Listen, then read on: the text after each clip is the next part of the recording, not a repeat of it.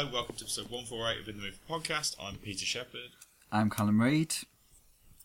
And we're still going. We're still going. It's a perfect night for passion fruit cider. Really? Yes, I found. I'm sure it isn't a perfect night to be cooped indoors, because it was quite nice earlier, actually.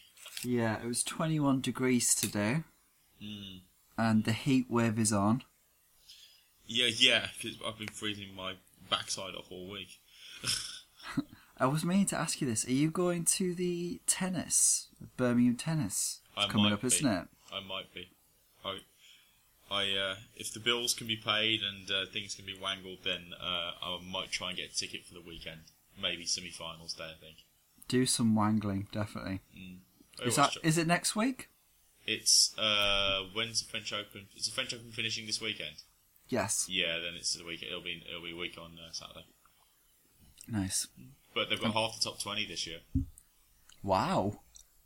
Is it first tier now then? Yeah, well, it's second tier, so it's not massive. But I'm actually quite disappointed because, much like the films, when it was, I actually quite liked going and seeing like the random obscure Slovakian girl that no one had heard of. Because usually it'd be like someone like Iona Raluca Alaru, who's a Romanian girl who I saw in the first round of the US Open getting blitzed by Justine Henin back in something like 2007. And you like see 6-0, 6-love, 3-love down, and then suddenly for the last like 6 games she makes a real contest of it, and you think, oh, you've got a nice style. Promise. You at least you didn't give up. You got a bit of spot fight to you. So there's a lot of players out there like that I've watched down the years, and Birmingham is the place where you always got to see them because they can only have one top 10 player, and it was a 64 person draw. So anybody, but basically who wanted to play that week could. So I don't think that's really. Has it gone down to 32? It might still be 64, but there's a lot of people that I do want to see playing. Yeah. But the thing is, I actually saw Hantakova win at Birmingham. The final was rained out on the Sunday, and I went on the Monday for £5 to see a final that wasn't televised. So only the people in the ground saw that match. Wow. A victory. One of 3 or something, isn't it? Oh no, I think she's might have to be like near approaching double figures now. Oh really? Okay. Anyway, so the tennis is underway. I'm feeling I might want a match soon. Tennis match. I've got that feeling. Yeah, I enjoy playing, but finding someone to play with is always the problem. Yeah. This is the eternal problem. Yeah. Any more news non-film related this week? Sepp Blatter. Sepp Blatter's resigned. Finally. Ding dong, the witch is dead. Exactly. Oh my god. And it's about time, really, isn't it? Oh, so 17 overdue. years. They've just got to. I don't know if they can strip that Qatar bid because it's ridiculous. The Qatar World Cup is not actually what the bid was. What do you mean? I mean, they bid on the basis of a Summer World Cup, and now they're saying it's feasibly impossible. So it's going to have to all the leagues in Europe are going to have to restructure the leagues and let the players have a Winter World Cup. No, that's not what you bid on. That's not why you won. I think that can be. I definitely don't think Russia's going to change because it's too soon. It's too late. Yeah, I think they should seriously reconsider that because it's just going to be ridiculous for audiences and for players. Yeah, and it's going to wreck all the leagues. Yeah. Yeah. Okay. Birthdays. So, birthdays? Oh, did you get my text earlier? Cal texted me earlier saying it was something like look at who's on birthdays this week. Of course, number 1 on the star meter is indeed number 1. Number 1. Is Imogen Poots.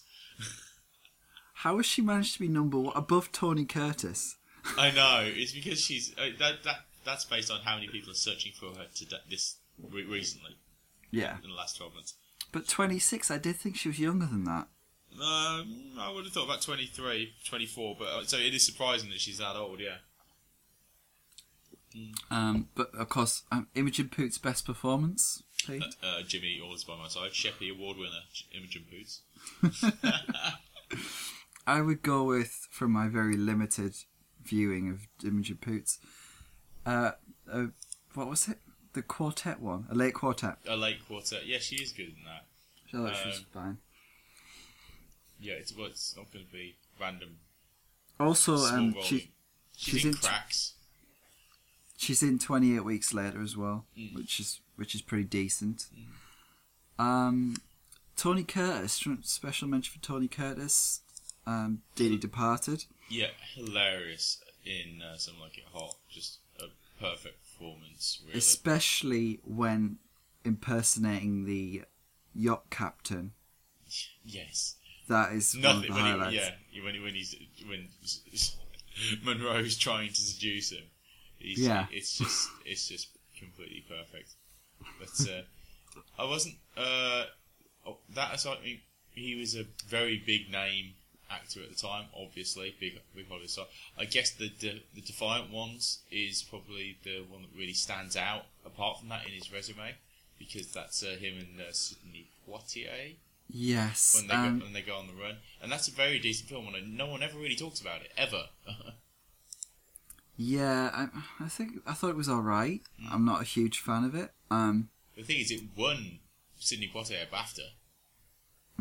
Yeah. I think it might have done. Did it win the Globe? It won the Globe. Did it win the Globe? Best Picture.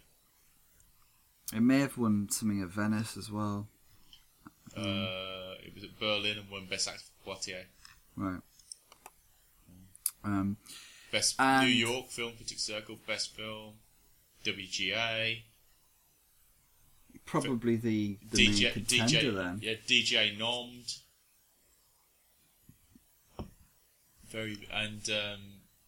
It did get Best Picture and Director nommed at the Oscars. It was all over the Oscars. It was 1, 2, 3, 4, 5, 6, 7, 8, 9 nominations. Yeah. Well, as soon as you get a double actor nom, that's pretty big. Triple, quadruple. Oh, you mean they got 2 supportings in there as well. But yeah, whenever you got something there, it's either a bad year or a film they really like, or both. Yeah. Same with Sleuth in 72, really. Yeah. We've also got Anthony Harvey, who we talked about before. Have we? Well, in general. I actually think his career as an editor is more impressive than as a director, personally. Even though he did do The Lion in Winter, which is amazing. Yeah. I've heard good things about Dutchman as well. He did a film called Dutchman. He did The Abdication with Liv Ullmann, which is her and I believe it's Peter Finch off the top of my head. Right. It's about Queen Christina Garbo. Yeah. The actual story of that and her giving up the crown. And then he did another one with Liv again called Richard's Things, which I blind bought. I think it's from like 80 or 1981. It's her and the woman from New Tricks, Amanda Redman. When she was young, and it's a lesbian content there. So it's a bit kinky. Wasn't that also at Venice or something? It won or not? I think Liv won.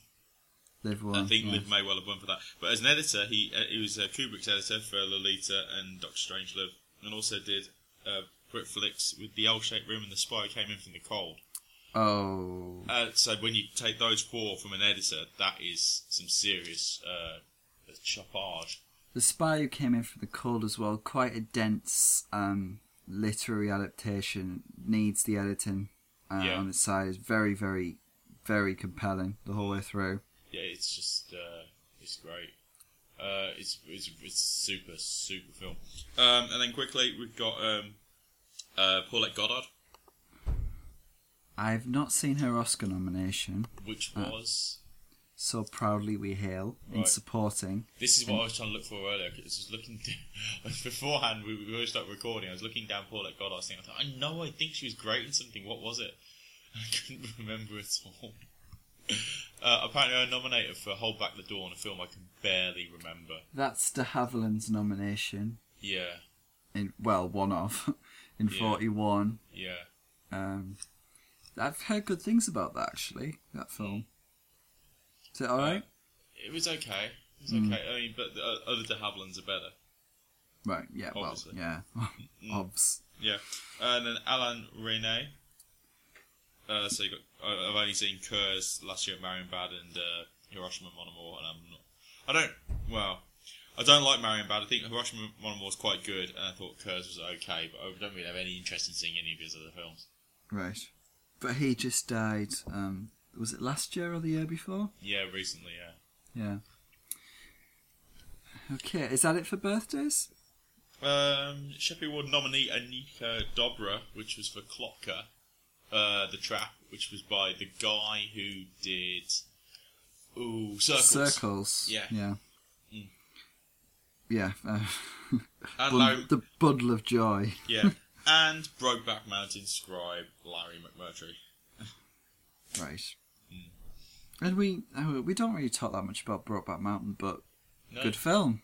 It's a very, very good film. It's a very good film. Excellent film. I remember once I was driving back home from work over Spaghetti Junction in Birmingham, and I looked behind me in the rearview mirror, and I could see this amazing sunset, and I could see it at one point in the left-hand wing mirror, the right-hand wing mirror of my car, which is at the top of the hill, one of the hills on Spaghetti Junction, and also the rearview mirror. And so I took my phone out and took a picture of my right wing mirror, and of course I suddenly realised I was actually just doing a Brokeback Mountain shot. And so I think I put it on Facebook saying this is my Brokeback Mountain shot, and by that I mean using the wing mirror, not my two men having sex in the tent shot. If only Stephen Knight had used that in Locke. What, two men having sex in a tent? Well, that as well, but I'm sure if Tom Hardy had pulled in a lay-by or two, we might have seen. Yeah, but Tom Hardy was playing Welsh in that, and you don't want to know what's going to happen with the sheep. Okay. Alright, first bit of news. There's only 2 bits of news this week. First is, do you remember me a few months ago talking about Sofia Coppola had agreed to direct The Little Mermaid? Yes. She's now exited The Little Mermaid due to creative differences. What a shock. Let me guess, they wouldn't let her use some random 80s indie bands on the soundtrack. Well, this is Warner Brothers. So this is Sofia Coppola. Sofia Coppola who, when asked a questionnaire, what is your worst nightmare? Directing X-Men 4 was her answer. So... Well, good, she's made films independently, so she's used to being able to do whatever she likes. Yeah. Because didn't Coogan produce Marie Antoinette? Did he? Yeah, I think so. It didn't die, did it? No. But it did all right, didn't it? Yeah, but so when you've got people like that, or your dad producing the films, then your dad, yeah, they're going to have much more faith in your artistic choices. Whereas if you're doing a film like that, you've got commercial responsibilities. Yeah, and she doesn't want them, evidently. No, clearly not. Who can blame her? Just ask Sam Taylor Johnson. It's true, very true. Okay, second bit of news: Suffragette is to open the BFI London Film Festival this year. In October, already announced, opening film will be Suffragette. So this is starring Carey Mulligan, other people in it: Helena Bonham Carter, Meryl Streep. I think Emily Watson might be in it. Yeah, and it's obviously it's a film about the suffragette movement. To my knowledge, have there been any films about the suffragette movement? Oh, why did you have to throw this on me? Because then I could have actually... There is one off the top of my head, but I can't remember if it was TV or... This is the thing. There haven't been any high-profile cinema... I don't think any films at the cinema... Was The Bostonians about that in America? I can't remember. It might have been the women's... It might have been, actually. But that was... God, that was boring. Jesus Christ. That was How You Cure Insomnia, that film. I watched it for Red Nose. I think she won some Critics' Awards for it. In a terrible year. Yeah, horrendous year for Best Actress. But no, that is just dirge central.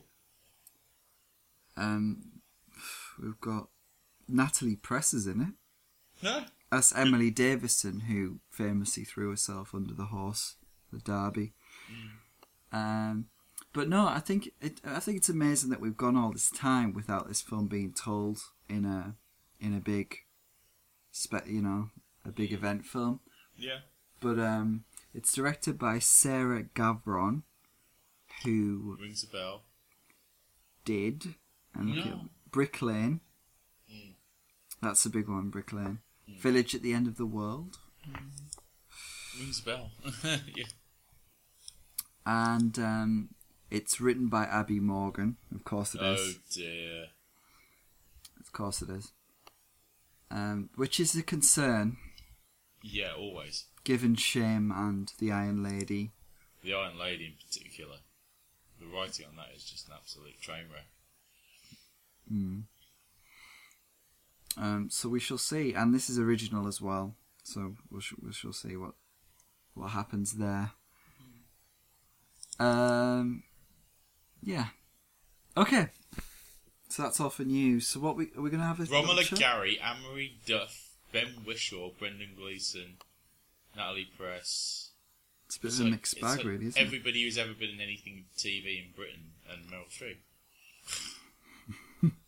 Ask Emmeline Pankhurst. Yeah, Romola Gary and Kerry Mulligan and Anne-Marie Duff. This is not my cast. Natalie Press, Helena Bonham Carter, and Meryl Streep. That is my cast. Yes. Anyway, sorry. Yeah, so that's it for news. Right. We're going to talk about Pacino? I think we've actually padded this out quite enough. Okay. we can do. We'll have about 5 minutes on Pacino because we've got Danny Collins coming up this week. The first thing to say about Pacino really is: has there ever been a better start to a cinematic career than Al Pacino? Because it was literally year in, year out in the early 70s. It was just absolutely phenomenal. You're looking at Panic in Needle Park is 71 off the top of my head. Godfather 72, Serpico 73, 74 would be Godfather 2. And then 75 is Dog Day Afternoon. I'm actually getting his page up now. That was off the top of my head. Yeah. Then Bobby Deerfield. Okay, fine. But then Injustice for All. I mean, it tails out. But that initial. I mean, some people might include Scarecrow in there as well. But for just one per year over a 5-year period, that is absolutely incredible. Yeah, it's great. It's him. It's sort of like Nicholson as well. At the same time, was doing him and Nicholson were where? How do you stand on their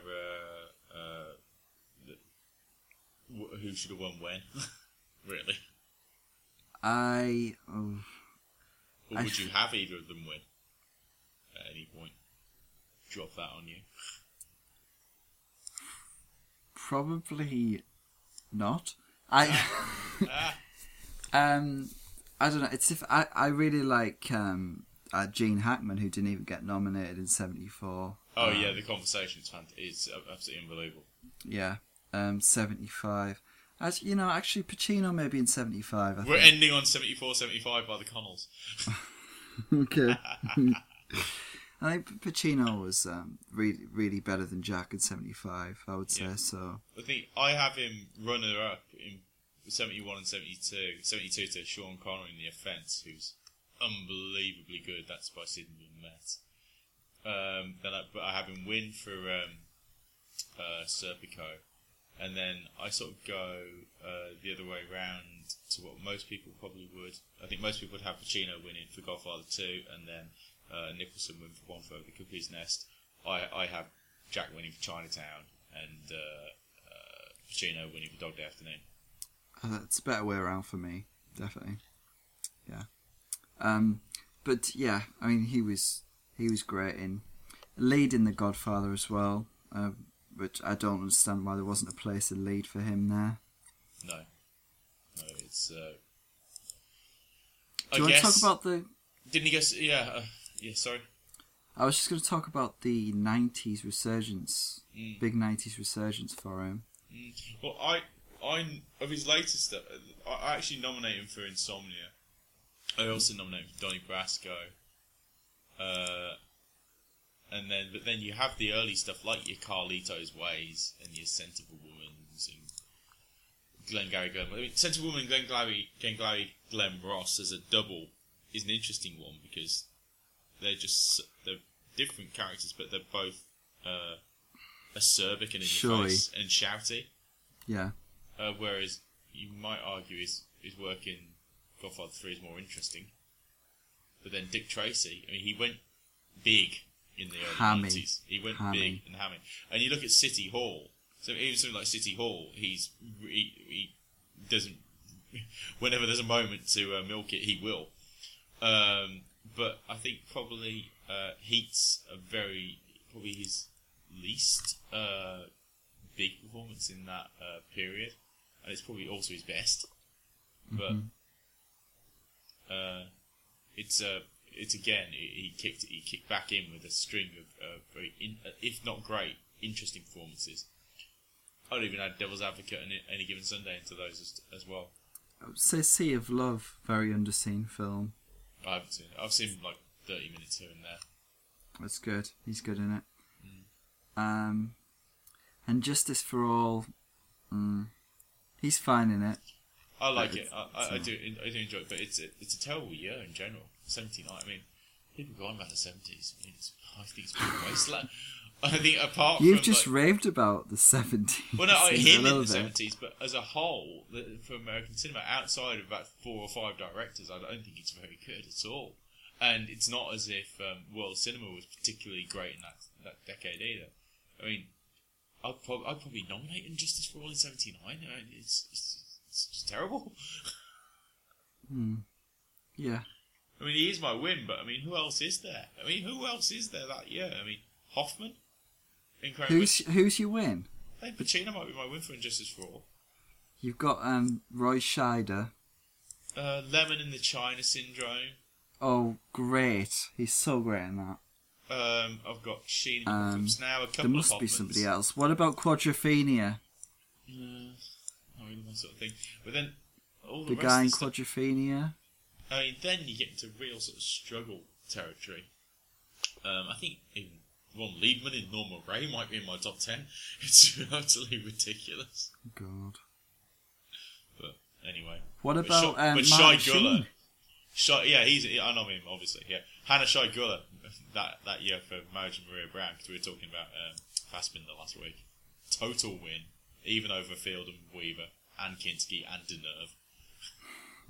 And Najani, and Redgrave, and Fonda. Okay. Weaver for what? Alien. Oh, right. Yeah. Right. Preconceptions. Cool. This week we're doing Danny Collins, Man Up, A Girl Walks Home at Night, and San Andreas. Preconceptions for Danny Collins. Looked a fun time, actually. I like the trailer. I just didn't have time to see it. I would have been seeing it tonight, but I'm doing the podcast, so I can't. Blame me for having a life last week. But yes, Benning looked nice. Sometimes she can be quite mannered, but she looked nice and natural in the few clips in the trailer. Pacino looked like he was having fun. I hope he wasn't going to be hamming up too much, but it looked like a fun character for him to get his teeth into. I thought the Bobby Cannavale's as his long lost son storyline looked potentially trite and dull and annoying. That was a preconception, but in general, it looked cheesy but fun. Okay. I didn't see the trailer, so I didn't know about Bobby Cannavale. All I knew was that Pacino was playing a washed-up rock star, and we've just talked about Pacino. Pacino can be great. He can be prone to overacting. Oh, always. Yeah. Well, not always, but he's always got a chance of doing it. He's always on the line. Yeah. He's on a fine line. So. Oh, The Insider. We didn't mention The Insider. Yeah. Very, very good on the scene.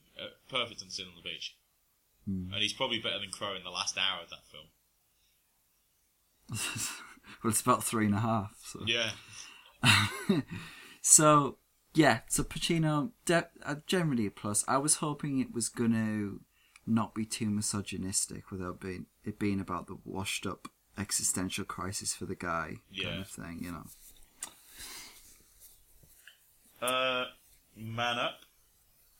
Man Up. I didn't see this, but trailer looked good. It looked like Lake Bell was very natural in it, very modest and humility there. I felt like she was putting it on the line and she was sacrificing looks. Yeah, not just looks though. I think sacrificing allure. Right. Yes. And she did look good. She looked like she was going to have a lot of personality in the film and potentially make the film. We've talked about the blind date thing. We could talk about it later. Because I'm interested to see how they do that. Yeah. But that in itself is slightly a scrappy conceit in this day and age. Yeah. Simon Pegg can be alright, can be obnoxious. I would have seen the film. It was short. Yeah. I couldn't. Yeah.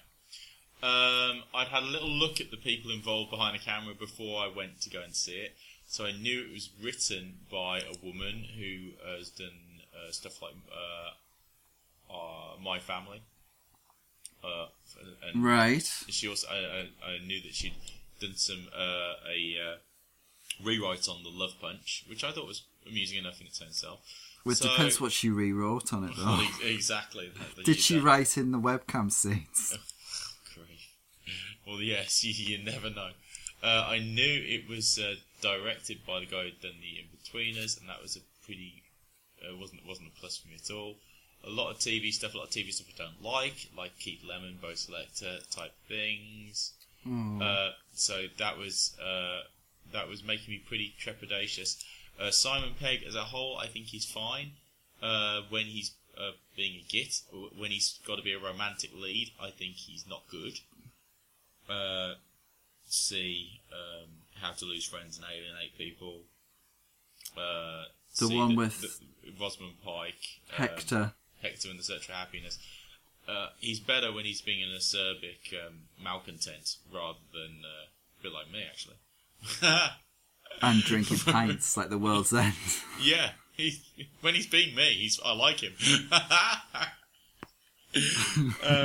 Lake Bell, I was trying to think what the first thing I saw her in was, and the first thing I saw her in was a film with Paul Rudd and Eva Longoria called Over Her Dead Body, which is where... You actually watched that? Yeah. You watched that film? Not after the 3% on Rotten Tomatoes or something. I didn't pay to go and see it. It was one of these things that was on Sky Movies at 6 o'clock when you're eating, and you just get bored and just like have it on just for the sake of it. So based on that, where Lake Bell's a redhead, good grief. I've always looked out for her. Let's put it that way. But was it bad then? It was pretty poor, to be fair. But so she's just had these. I've never really seen her have anything to get her teeth into. Like It's Complicated, just nothing terrible role. Black Rock, nothing going on. But at least with the $1 Million Arm, it showed some personality, showed some charm, and so after $1 Million Arm, I was looking forward to doing this. So, A Girl Walks Home Alone at Night. This has been on, hasn't it? Yeah, it's been on. I knew it was to do with vampires. I knew it had been around for a while, festivals, etc. It looked weird, but it was available and quite short, so I decided to watch it. I was expecting something like a black and white Let the Right One In.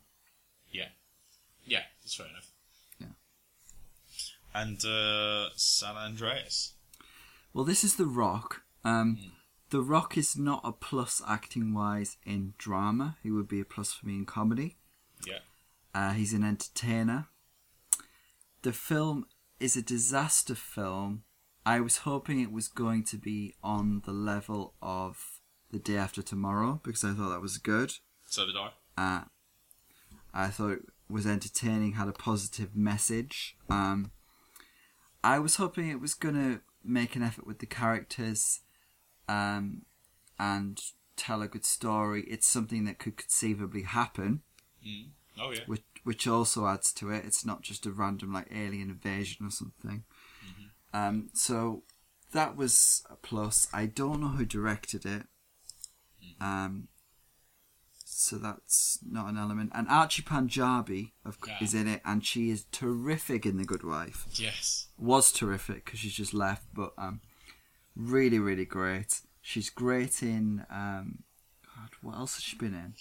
A Mighty Heart. She had a small role in The Constant Gardener, but memorable. Yeah. She was also in A Good Year. I think she was she? Crowe's secretary in that. I think.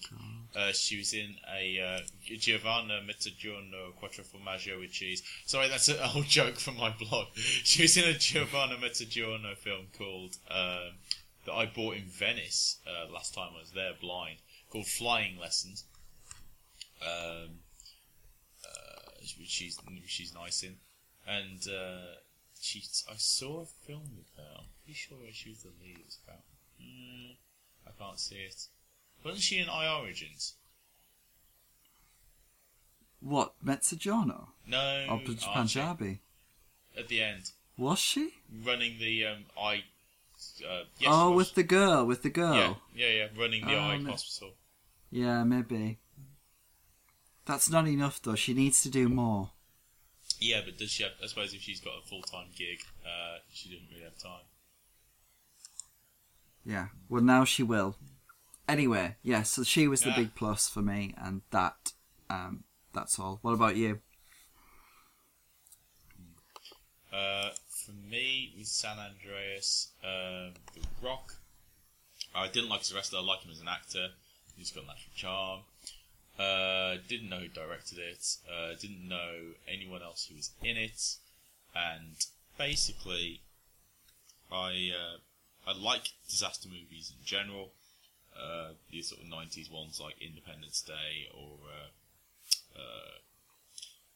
Deep Impact or not necessarily Armageddon. But so it's Day After Tomorrow. I thought was the last good one. So yes, it's a genre I enjoy. Right, so tell me about Danny Collins. Danny Collins. Al Pacino is Danny Collins. He is a rock singer from the 1970s. We see him basically as a young kid starting out. He's been interviewed. The kid who plays him is the best thing ever. He doesn't say a word, but he looks exactly like Pacino did in the 70s. It's amazing. I don't know who they've got. I don't know if he's a relation, but it's brilliant. So he's starting out, and then it skips forward 40 years, so the promise has died. Pacino's a washed-up coke addict. Oh, not addict, but adult. Yeah. Sorry, what were you going to say? I was going to say, is he more of a... I thought from the trailer he was going to be like a Burt Bacharach type, so is he more of a sort of like Neil Diamond? Neil Diamond, yes. Yeah. That kind of thing. Depardieu and the Singer, that kind of film. Brilliant film. I wouldn't go that far, but he's great. Yeah, it's like he's on tour and he's got this song that's very Sweet Caroline-ish. Yeah. It's called Hey Baby Doll. It's like, hey baby doll. No. Oh dear. So it's all like that. His manager's played by Christopher Plummer, which is just brilliant. And one night they get really drunk and Christopher Plummer announces that he has a letter to Danny Collins from John Lennon. It's in the trailer. Oh, that's in the trailer, is it? Well, I haven't seen the trailer, so I'm just going to have to tell you all about the trailer. So Lennon supposedly wrote this after reading an interview with the singer. Pacino reacts to this by saying that that's it. You know, he's cancelling his tour, he's checking into a hotel, he's finding himself again, he's rediscovering himself. At the hotel, the manager's Annette Bening, and... Age-appropriate hotness. Yeah, age-appropriate being the word. Meanwhile, the reason he's chosen the hotel is because it is near his long-lost son, who's Bobby Cannavale, who lives with his wife, Jennifer Garner. And things ensue. And I'm massively, massively conflicted on this film. Really? Really conflicted. I thought this would just be straight down the line average. Well, it is, but I'm conflicted on the average. And the grade is average. Is this? Can I guess that this is because you really like Pacino and Bening, but the Cannavale storyline is just naff? Kind of. I like the acting tremendously. The writing is suspect. Right. And it looks trite central. It looks what central? Trite central. Well, it's manipulative. So you've got two elements of plaguing the family. I don't know if any of this is in the trailer. Both of them are medical. No, I don't think they have this. And because of that, it enables Pacino to help out with the family without receiving much opposition. Because at the end of the day, who is going to turn down something that can make such a difference? Yeah. You know, if you say, if Pacino suddenly turns up and says, well, I'll pay for the treatment, rah, rah, rah, rah, and they say, no, that's just stupid. Nobody's going to do that, even if you hate him. But this typifies the whole problem with the film. So you've got people like Jennifer Garner, who's just great in this film, making the character work, making the family dynamic work, even though the writing is way too contrived and over the top and shoddy at times. So it's just, I feel like in general the acting sells it so well, and the writing isn't disastrous, but it's just got so many issues. I want to mention first the girl who plays the daughter, the granddaughter of Al Pacino in the film, who is this, I think she's supposed to be about 6 or 7, and she's got ADHD, the character. Yeah. And what a bundle of sunshine this kid is, like. She's really great. It's sort of shades of Quinn Cummings in The Goodbye Girl. You know, really, really good. I feel like I should offer her name. Yeah. But I cannot find it at the moment, but I will. Right. But she's really good. Also, Annette Bening, you're right. She's great. Her and Pacino have wonderful chemistry. You could believe the relationship. I don't know what you saw in the trailer. Was it just banter? Him like asking her out all the time. Yeah. That's basically what it was. But then, even though she's saying no, you could tell that she's into it. And it's kind of good because she gives him back what he gives her, and you know it's really believable in that way. But I don't think it's believable because of the writing. I think there's some snappy dialogue in there. Don't get me wrong. But I do think it's because of the way that the actors sell it. Primarily, anyway. No. Giselle Eisenberg. What's that? The girl who plays the daughter. I'm just seeing if it's a relation. It's got to be can't be a little sister, can it? Is it? I don't know. It doesn't say. You'd think it would say. Her older sister, Julia Eisenberg. So if it's... I don't think they would have gone with that, would they? No. It's she played Leo and Margot Robbie's daughter in The Wolf of Wall Street. She's great. Yeah, so... I'm just really conflicted on the film. I think the script in general feels massively unfinished. So it leaves you on a cliffhanger, which is not necessarily bad, but then it fails to tie up anything. So you've got these elements. You've got Pacino's career path. He's writing he's writing new material. Meanwhile, Plummer wants him to go back on the tour. He's also occasionally dabbles in coke, borderline alcoholic. You got all these. So the end isn't a baby, you're going to miss that plane moment, and you know exactly what's going to happen.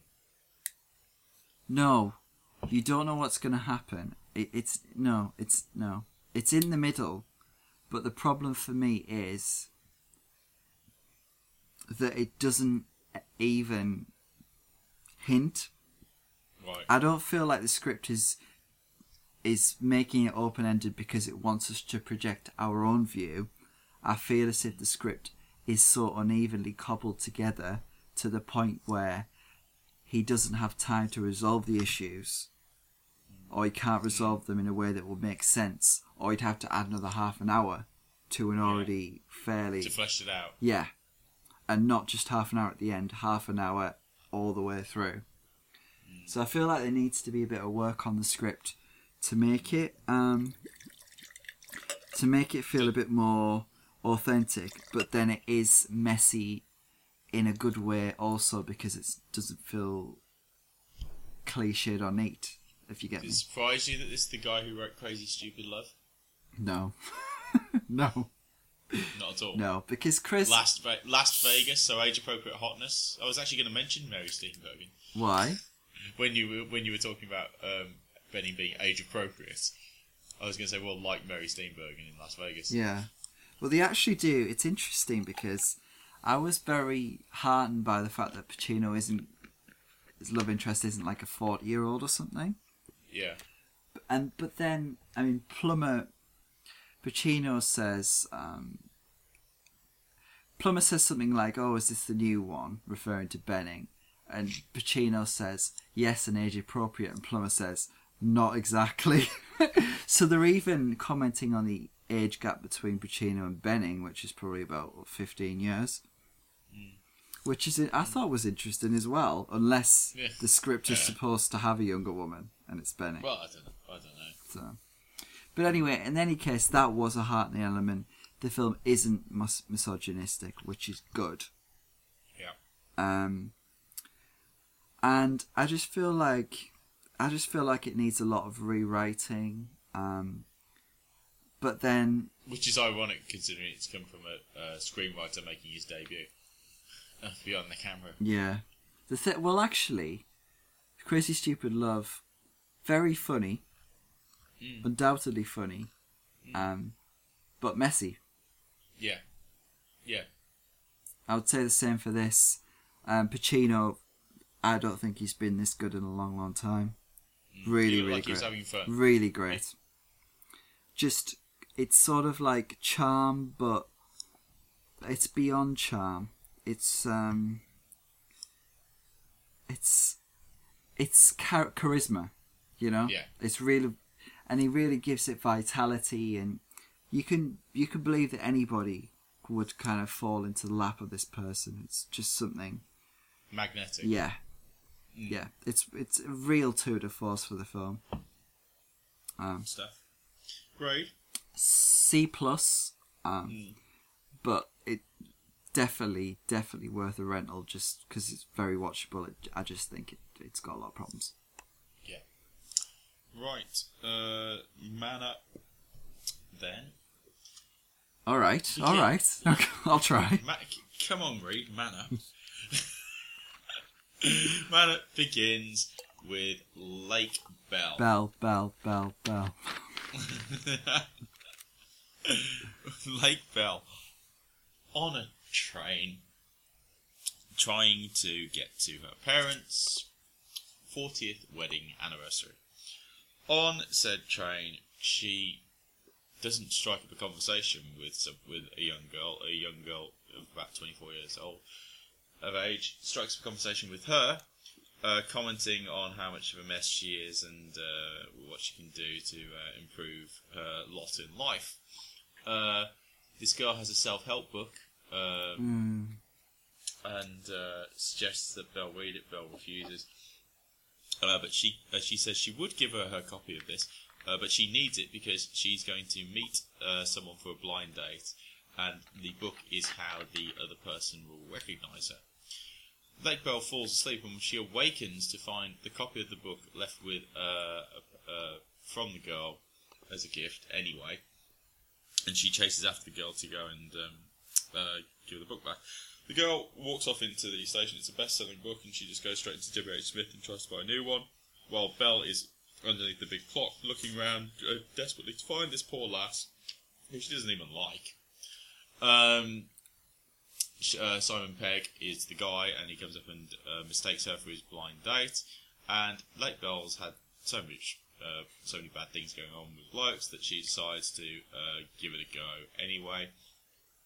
And the film then is about their night together. Right. Can I? I've got two issues. The first issue. Yes. If she's a good enough person to chase after this girl, why is she not a good enough person to say, "I'm not your date"? Well, the very, very beginning of the film is her at a friend's engagement party, and she gets set up on a blind date, and it just goes terribly. And to begin with, she didn't even want to go downstairs, and so her sister's like ringing her up and telling her to go downstairs, and then but she's ordering room service, and she's like, so the sister's got the guy giving the room service to she's like got him on the phone and saying hand her the dress, physically hand her the dress. So she's quite reluctant, really, quite a reluctant person. Why someone that reluctant would then go completely against character, and everybody comments when she's out and they can't get her on the phone. He comes out, oh, this is so out of character, but this is what you've been urging her to do for so long, blah, blah, blah, blah. So it is, I suppose, the culmination of her being so desperate and being nagged at for so long to actually put herself out there. But really it's because she's into like 80s films. She spends the night in the hotel when she doesn't want to go out. She spent it watching Silence of the Lambs, to which she knows every single word. Oh my god, that's grim. So Peg starts quoting some like random 80s films, including Silence of the Lambs, and so that she sees some like potential that she might like him. But frankly, the bigger issue with this is just Simon Pegg. Which wouldn't. I just don't see how he's that charming. In which he goes on about how much she sees potential. And I'm thinking, really? You see potential in some divorced guy who wants to shack up with a 24-year-old triathlete? Can we get onto the issue that we were talking about last week of the fact people do not go on dates without knowing what the other looks like? No. Because the first... Apparently... Oh, go on. Yeah, go on. Well, apparently, I read a little interview with the woman who's written this, and this actually happened to her. When? But this is the thing. Apparently, she's been trying to get the film made for over 10 years. Okay, yes, it is a nice meet cute. It is a good way to start it off, but you've got to set it in 2000. You've got to set it then. You can't set it now. When because, when AOL was a new thing. Because this is not giving that much of myself away. Cal's mentioned it a few times. I think I even might have that. I've done some internet dating. If I say that I'm meeting to my friends in the pub, I'm meeting somebody this weekend. Yeah. The first word, the one word that comes out of their mouth next is picture. Yeah. Show me a photo. Yeah, show me a photo. Because they know you've got a photo. And if you haven't got a photo, then they're thinking, well, why are you seeing it? Because obviously you're not showing it. But that is the whole point. It is the immediate reaction is picture. Because you wouldn't go out with someone without one. Yeah. I mean, I've done internet dating, and I think I would say, firstly, anyone who is listening to this, if there is anyone, who thinks it's tacky, it's not. No, it's not. It's not. You can meet good people, and what I would say is, but this is why it's so good. this you save a lot of bother. Yeah. You don't have to spend an evening with someone thinking, I'm not attracted to this person. No, because you get that out of the way first beforehand. Or at least half the battle anyway. Yeah, because obviously the personality can ruin it. Yeah. But I had a friend who did online dating for a while and didn't really get anywhere. And my point with him was, they obviously like what you look like, otherwise they wouldn't be showing up. So there's no pressure in that respect. The hard part's done. And then you just let your really great personality shine through, and then it'll be fine. But with this, so yeah, it doesn't work in a modern way, and also it doesn't even work in the modern way with a friend setting you up, because this isn't about online dating. This is about some people who a mutual friend has set them up. Again, Facebook. It's not necessarily just an online dating thing. There is no way that or they might show me a picture of him. Does this belong in the Bridget Jones? Is this Bridget Jones-ish? Yes. Lake Belle's character is basically a mess. There's a fair few scenes of her talking to herself in a mirror, trying to practice things about what to say, or just to chivvy herself up, all that sort of thing. It is about embarrassment. Rory Kinnear has a never been worse role as Broken. No, this is so bad. He plays a guy who is at the bowling alley that they go to, and used to be at primary school with Lake Belle or something like that, and he's been obsessed with her ever since. And so then, because he knows who she is, he decides to try and blackmail her into having sex with him in the toilets, or kissing him in the toilets, if he won't tell Peg what's going on. And so it is to do. So for some reason, Peg then decides to burst in the toilets to get her for some reason, as if you ever would. Yeah. And so it's all to do with like the Belle's embarrassment. Those two just like getting into arguments all the time. It seems to think that getting into literally getting angry with each other counts as banter. I don't think it necessarily does. Right. But then on the flip side of it, in order to try and flesh out Peg, he's got his ex-wife is getting divorced that day. He's got the divorce papers, and it's Olivia Williams in a ridiculous straight black bob haircut with a fringe. She looks terrible. So he's there's stuff to do with that for him, and it feels a bit too neat. It's not funny. That's the problem. It's not funny. There's a couple of amusing moments and scenes in general, but mostly it's just trite, and so it relies solely on Lake Belle in order to save it. And she tries her heart, bless her. Oh, God. She bless her cotton socks. She really does try. You don't notice the accent. Yeah, I've heard a lot about the accent being really good. Yeah, but it doesn't get in the way of her being very natural, and so it's not a focal point of it. You just really concentrate on she's really concentrating on what she's trying to express with her face and her body and emotions, all that sort of thing. And she does that very well. They do de-glamour a bit. They certainly don't try and make her look that attractive, or as attractive as she actually is. Maybe that's with fringe, maybe that's with just lack of great makeup, or they try and do it with clothes, stupid hat, poor dress sense. Yeah. They glamour down a bit, and it works in that regard. But I just never really get within this dynamic why she would think Peg was so great. Not because of Peg or necessarily all the way he looks, just from his character, and he's just not that appealing, and when he overreacts to a load of things as well. All the time, and so he's just getting in her face or what have you. But it's better than something like Hector and the Search for Happiness, but not by much. And it's certainly it doesn't do what it says on the tin enough to merit really being recommendable even for the genre. Oof. 4 or 5? 4 because of Belle. Without her, it would be a very, very low 2 stars. I don't think it would ever be terrible.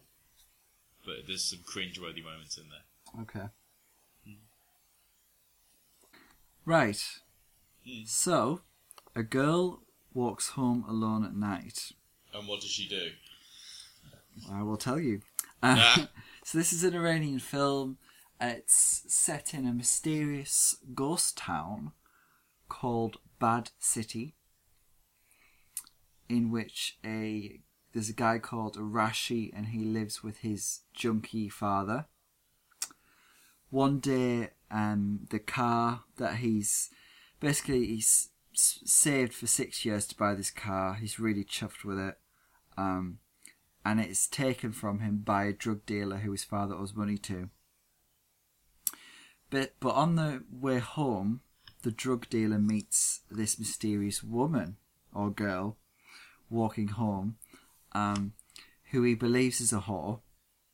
Right. It turns out that she's actually a vampire preying on folk of an evening, and he takes her back to his house. She kills him and leaves. Meanwhile, Arashi follows, unbeknownst to him, goes to get his car back and reason with him, and obviously finds him dead, takes the car back, and he then takes over his business dealing drugs. However, somebody convinces him to try some drugs. He ends up wandering around the city and happens upon this woman. Right. So, it's very, very odd. Is it stylish? Very. Shades of Wong. Really? Except it's black and white. Well, yeah, but you mean framing-wise? Or story beat-wise? I would say framing-wise, I would say both. I'd say more story beat-wise. I think that the odd strange angle close-ups that Wong has. But yeah, I mainly mean in terms of theme, because it's sort of like Jarmusch meets Wong. So it's like, so the Wongness is about this kind of two lost souls happening upon each other, lonely, coming together through the loneliness. You know, the in the mood for love kind of banality. We've already talked about my online dating, Cal. So I don't think Match are going to be asking you to be on an advert anytime soon. No. It's also got musical cues, except it's sort of late 80s, early 90s, but it's not Wong style musical cues. It's sort of new romantic Britpop. I think there's a Pulp song in there that I'd never heard of before. Actually, I'd like to search the soundtrack. I might do that as I'm talking. Right. So that's really interesting. And then you've got the Jarmuschian elements, which is the fact that it's black and white, and it's very American in ways that are really strange. So it's sort of like a neo-Western film. So it's got like this twangy Western music, while it's black and white and everyone in it's Iranian. And it's got this Western music, but at the same time it's being played, it's sort of like it's being played with sitars. It's strange. It's like, you could tell it's not American, but it's sort of an Eastern way of presenting American music, which is really, really interesting. And the main guy in it is very James Dean in Rebel Without a Cause. So it's got this kind of like brooding American suburbs. You know, this guy, his dad's a junkie who can't help himself. James Dean's dad in Rebel Without a Cause was in a wheelchair. And James Dean had a whole hang-up about that. So there's that element to it. This guy's dynamic. He's looking to better himself. So does have that shades of 50s America to it, even though it's in this essentially Iranian setting. Yeah. And that's where you get the Jarmusch stuff, like the Only Lovers Left Alive, kind of hipstery, like, slightly hipstery vibe to it. I didn't mind Only Lovers Left Alive. Yeah. Yeah, this is good. I would say it doesn't have much of a story. It's more of a success in its concept than its story. In terms of general genre, better than Midnight Sun?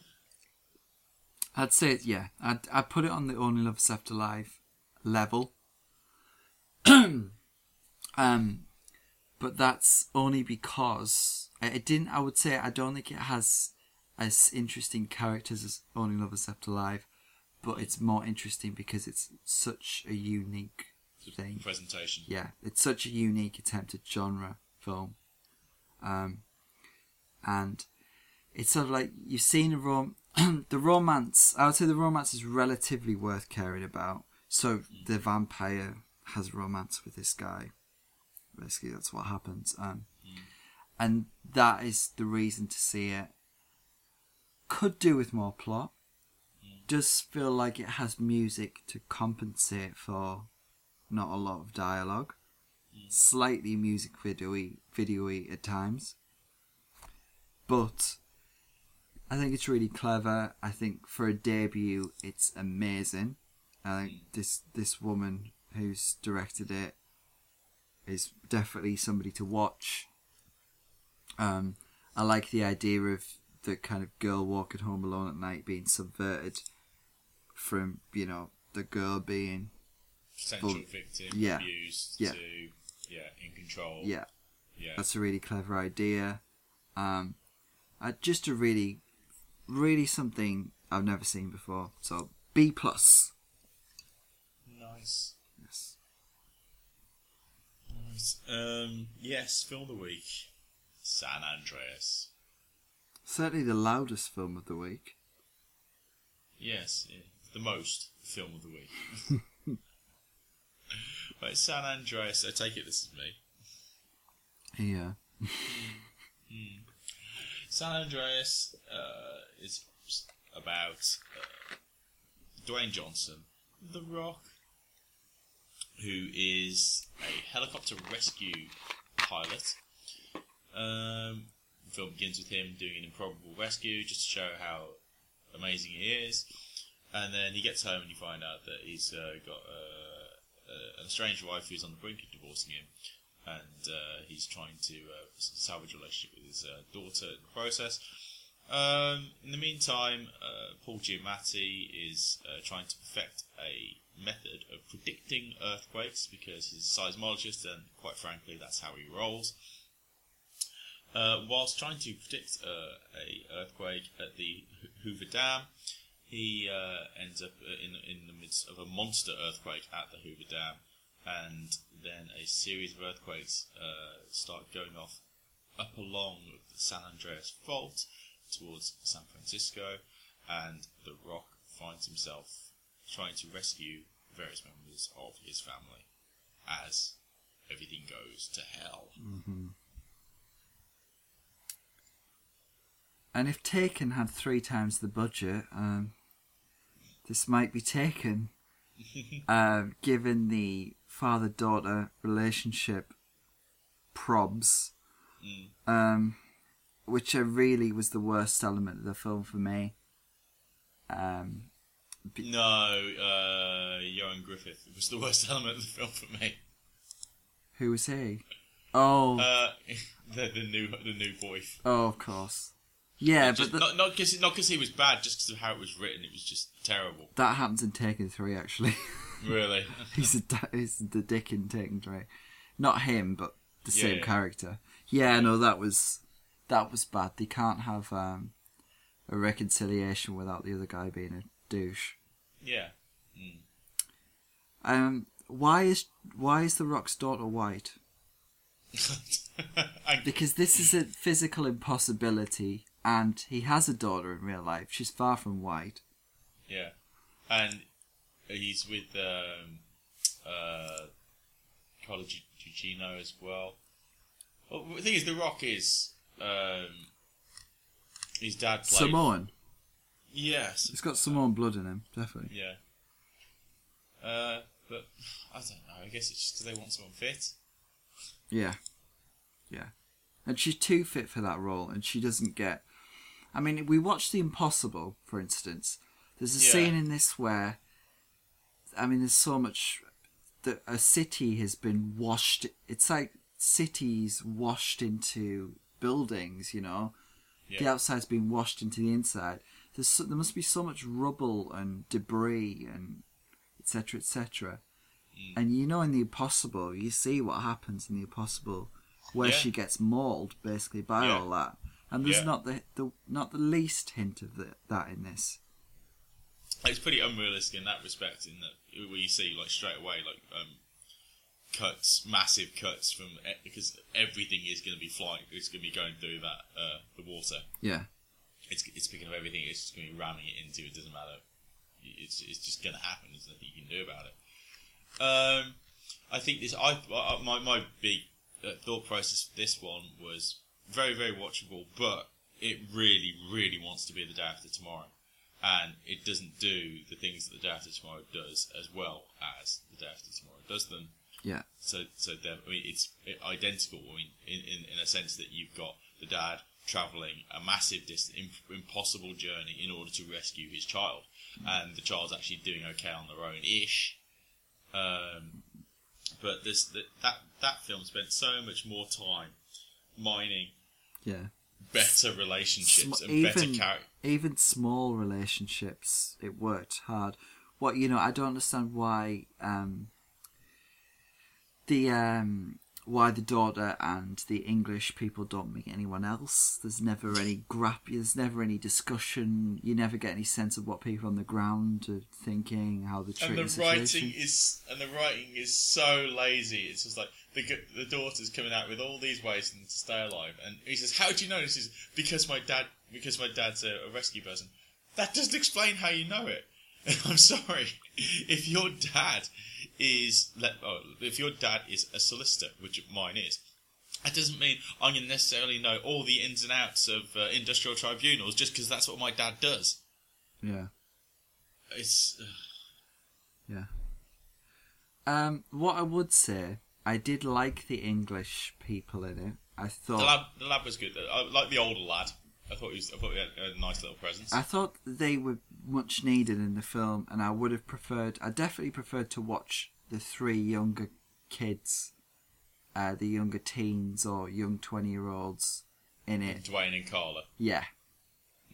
I like Giamatti. I thought Giamatti did well with he's not given anything particularly to do apart from just to spout it off and look ominous. Yeah.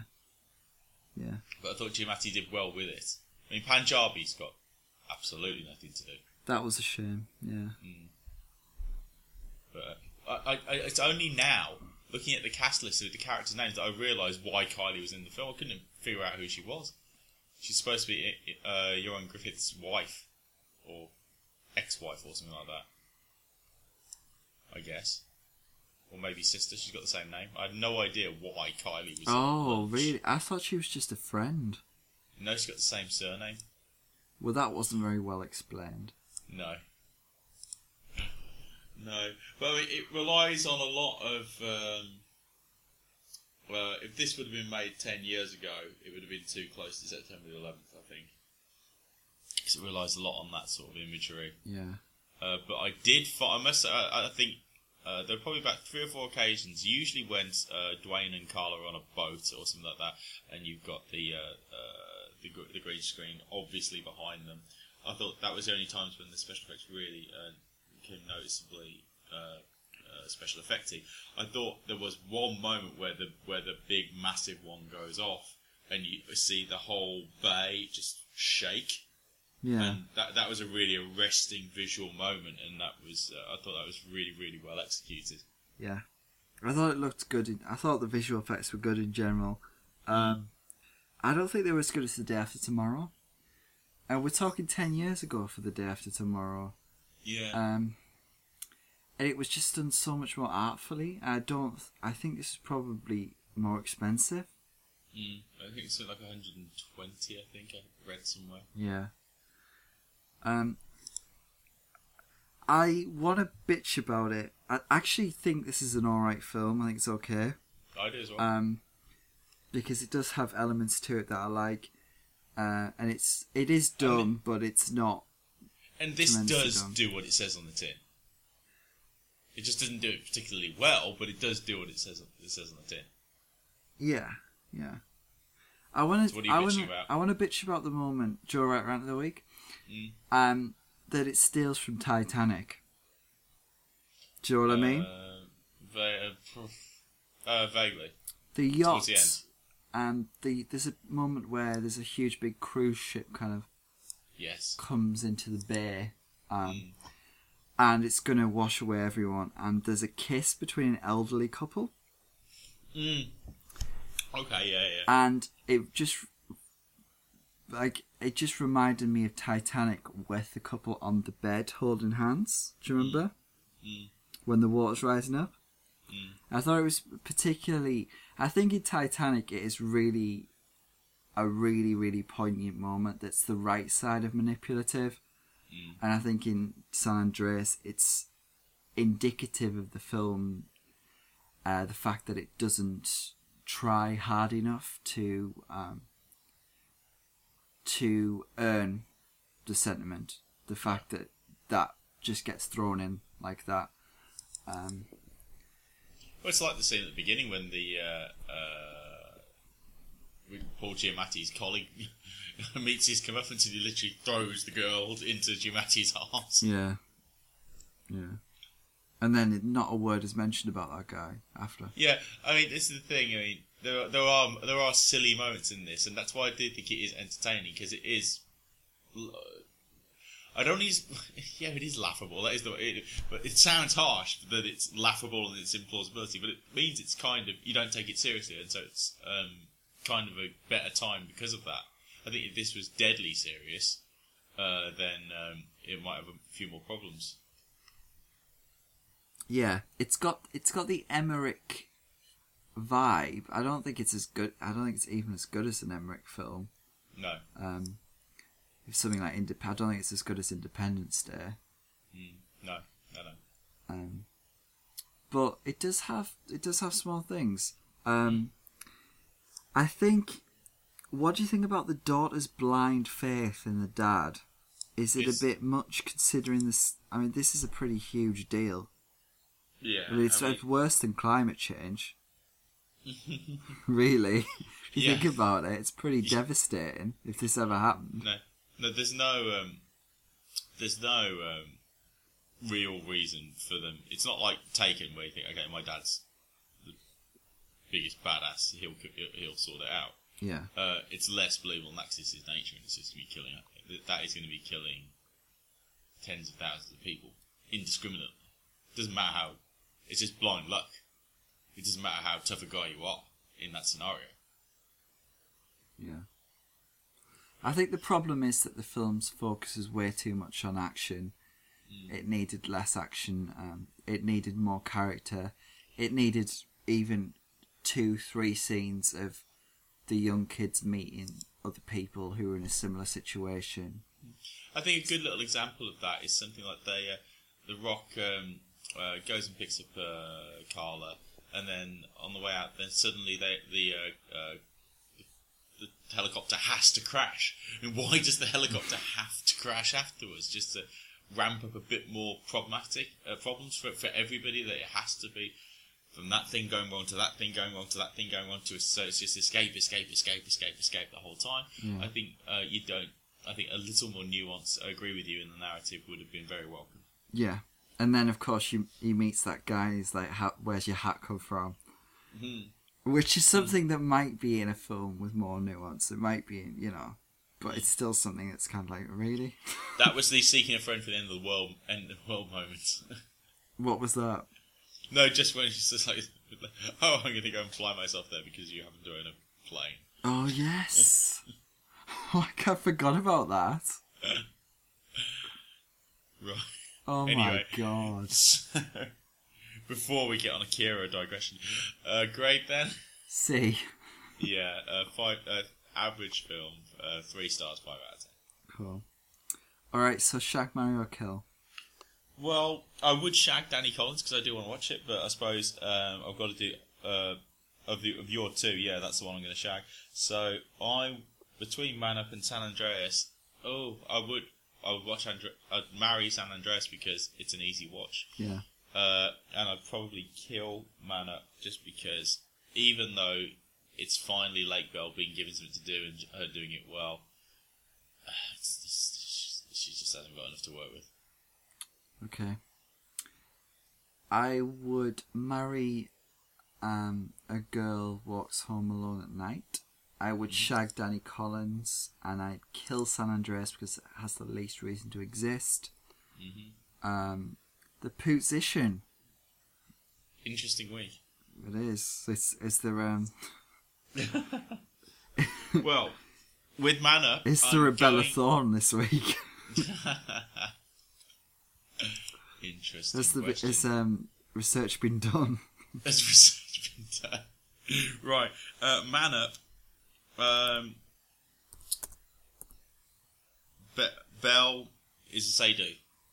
Right. Potential yes, but a say-do. The 24-year-old Bell triathlete. Bell Boost not applying this week. No. The 24-year-old triathlete is played by a woman called Ophelia Lovibond, and she is a Saldana situation. The character is so annoying. I found her less attractive. Right. However, shockingly, Sharon Horgan plays Belle's older sister, and I'm going to go with yes on that one. That is Shane Horgan's sister. What? A rugby player. What? I know exactly who you mean. I'm gonna take that over Poots, and with San Andreas, Carla potentially back in the day, not now, and Alexandra Daddario. Yeah, Rock Jr. Yeah, probably. Yeah, apparently 29. Really? Yeah. She's older than me. Great. Bit of chipmunkies, but yeah, so I think we're going for a position of third. Okay. Oh, Kylie? Oh, she looked great fourth. Archie? Okay. Alright, so fourth. At least we didn't get the Kylie emission, for God's sake. The Ely emission would have been Kylie, that would have been terrible. Alright, okay, so the Garrett Gage this week. We've got Danny Collins, Al Pacino. Puts the no in Pacino.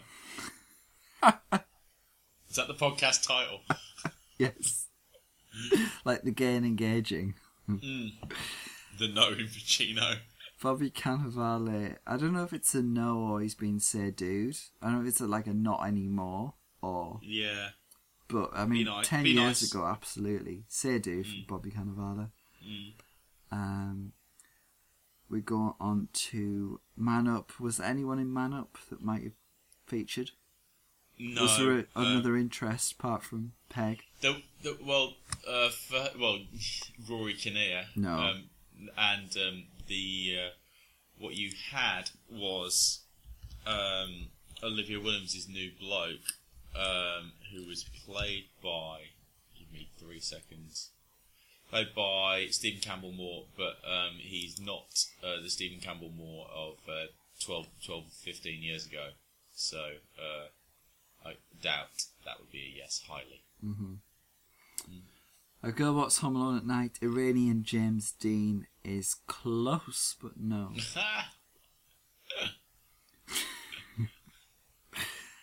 San Andreas, The Rock is being say dude. Ooh, harsh. Because he could look... It's not because he looks necessarily bad. He just could look better. He could look better, to the extent where he could be better than Garrett, but not this week. And Griffith, no. And the young guy, no. No, he's not your type. No. Yeah, so it's a 1.0 on the gauge this week. Next, it's too high a bar, I tell you, it's too high a bar. But not for you. Next week we have Spy with Melissa McCarthy and Rose Byrne and Jason Statham. I am looking forward to it, even though Rose Byrne. I think Rose Byrne's playing a Russian. Yeah, but as long as no response. in that scene in the trailer, it's McCarthy taking the mick out of her, which I think will be fine. I don't want her to have to force the comedy like in that awful speech-off thing in Bridesmaids. A speech-off scene where her and Wig are just going into each other. It's one of the worst moments in the whole film. That was cringe, though. That was supposed to be cringe. I know, but it wasn't good. We have Survivor next week. Insidious 3. What is Survivor? Survivor is Pierce Brosnan. And Mila Jovovich. Yeah. And other people are in it as well. Grief. There's a 169-minute... 169 minutes? Wait. What? 169-minute film about a dysfunctional Punjabi family embarking on a cruise holiday around the Mediterranean. This new romantic drama from Zoya Akhtar. Okay. Is that a no? Do you want that in writing? Or? How's a romantic drama 169 minutes? Oh, Priyanka Chopra. Oh, good grief. I think Miss Poots is going to be extraordinarily thankful I'm not going to see that one. We also have Black Coal Thin Ice. Is that officially is that out? Next week? Interesting. Which Poots may not be thankful for. Yeah. We also have Queen and Country, which is the John Bowman sequel to Hope and Glory. Longest sequel ever. Has anyone seen Hope and Glory? I've never heard anyone talk about it. I've seen it. It bored me to tears. It was alright. I think I've tried to watch the first 10 minutes once. That's obviously not happening then.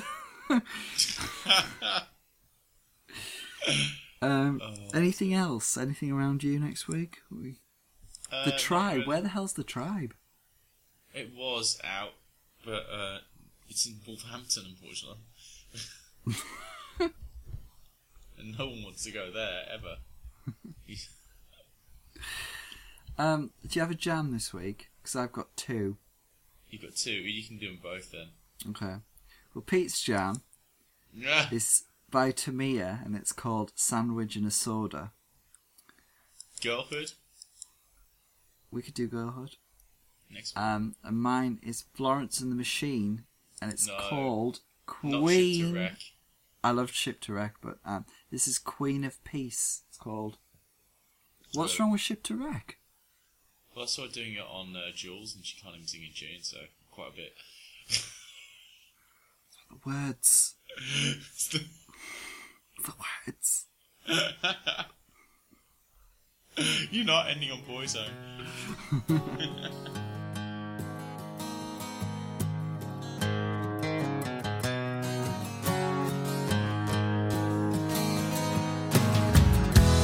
Got no reason for coming to me in the rain, running down.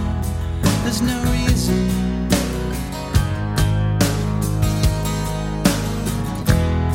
And the same voice coming to me like it's all slowing down. And believe me,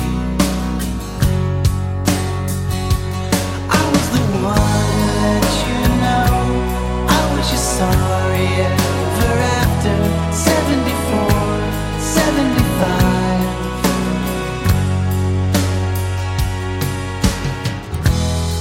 It's not easy, nothing to say. It's already said, it's never easy. When I look on your eyes, then I finally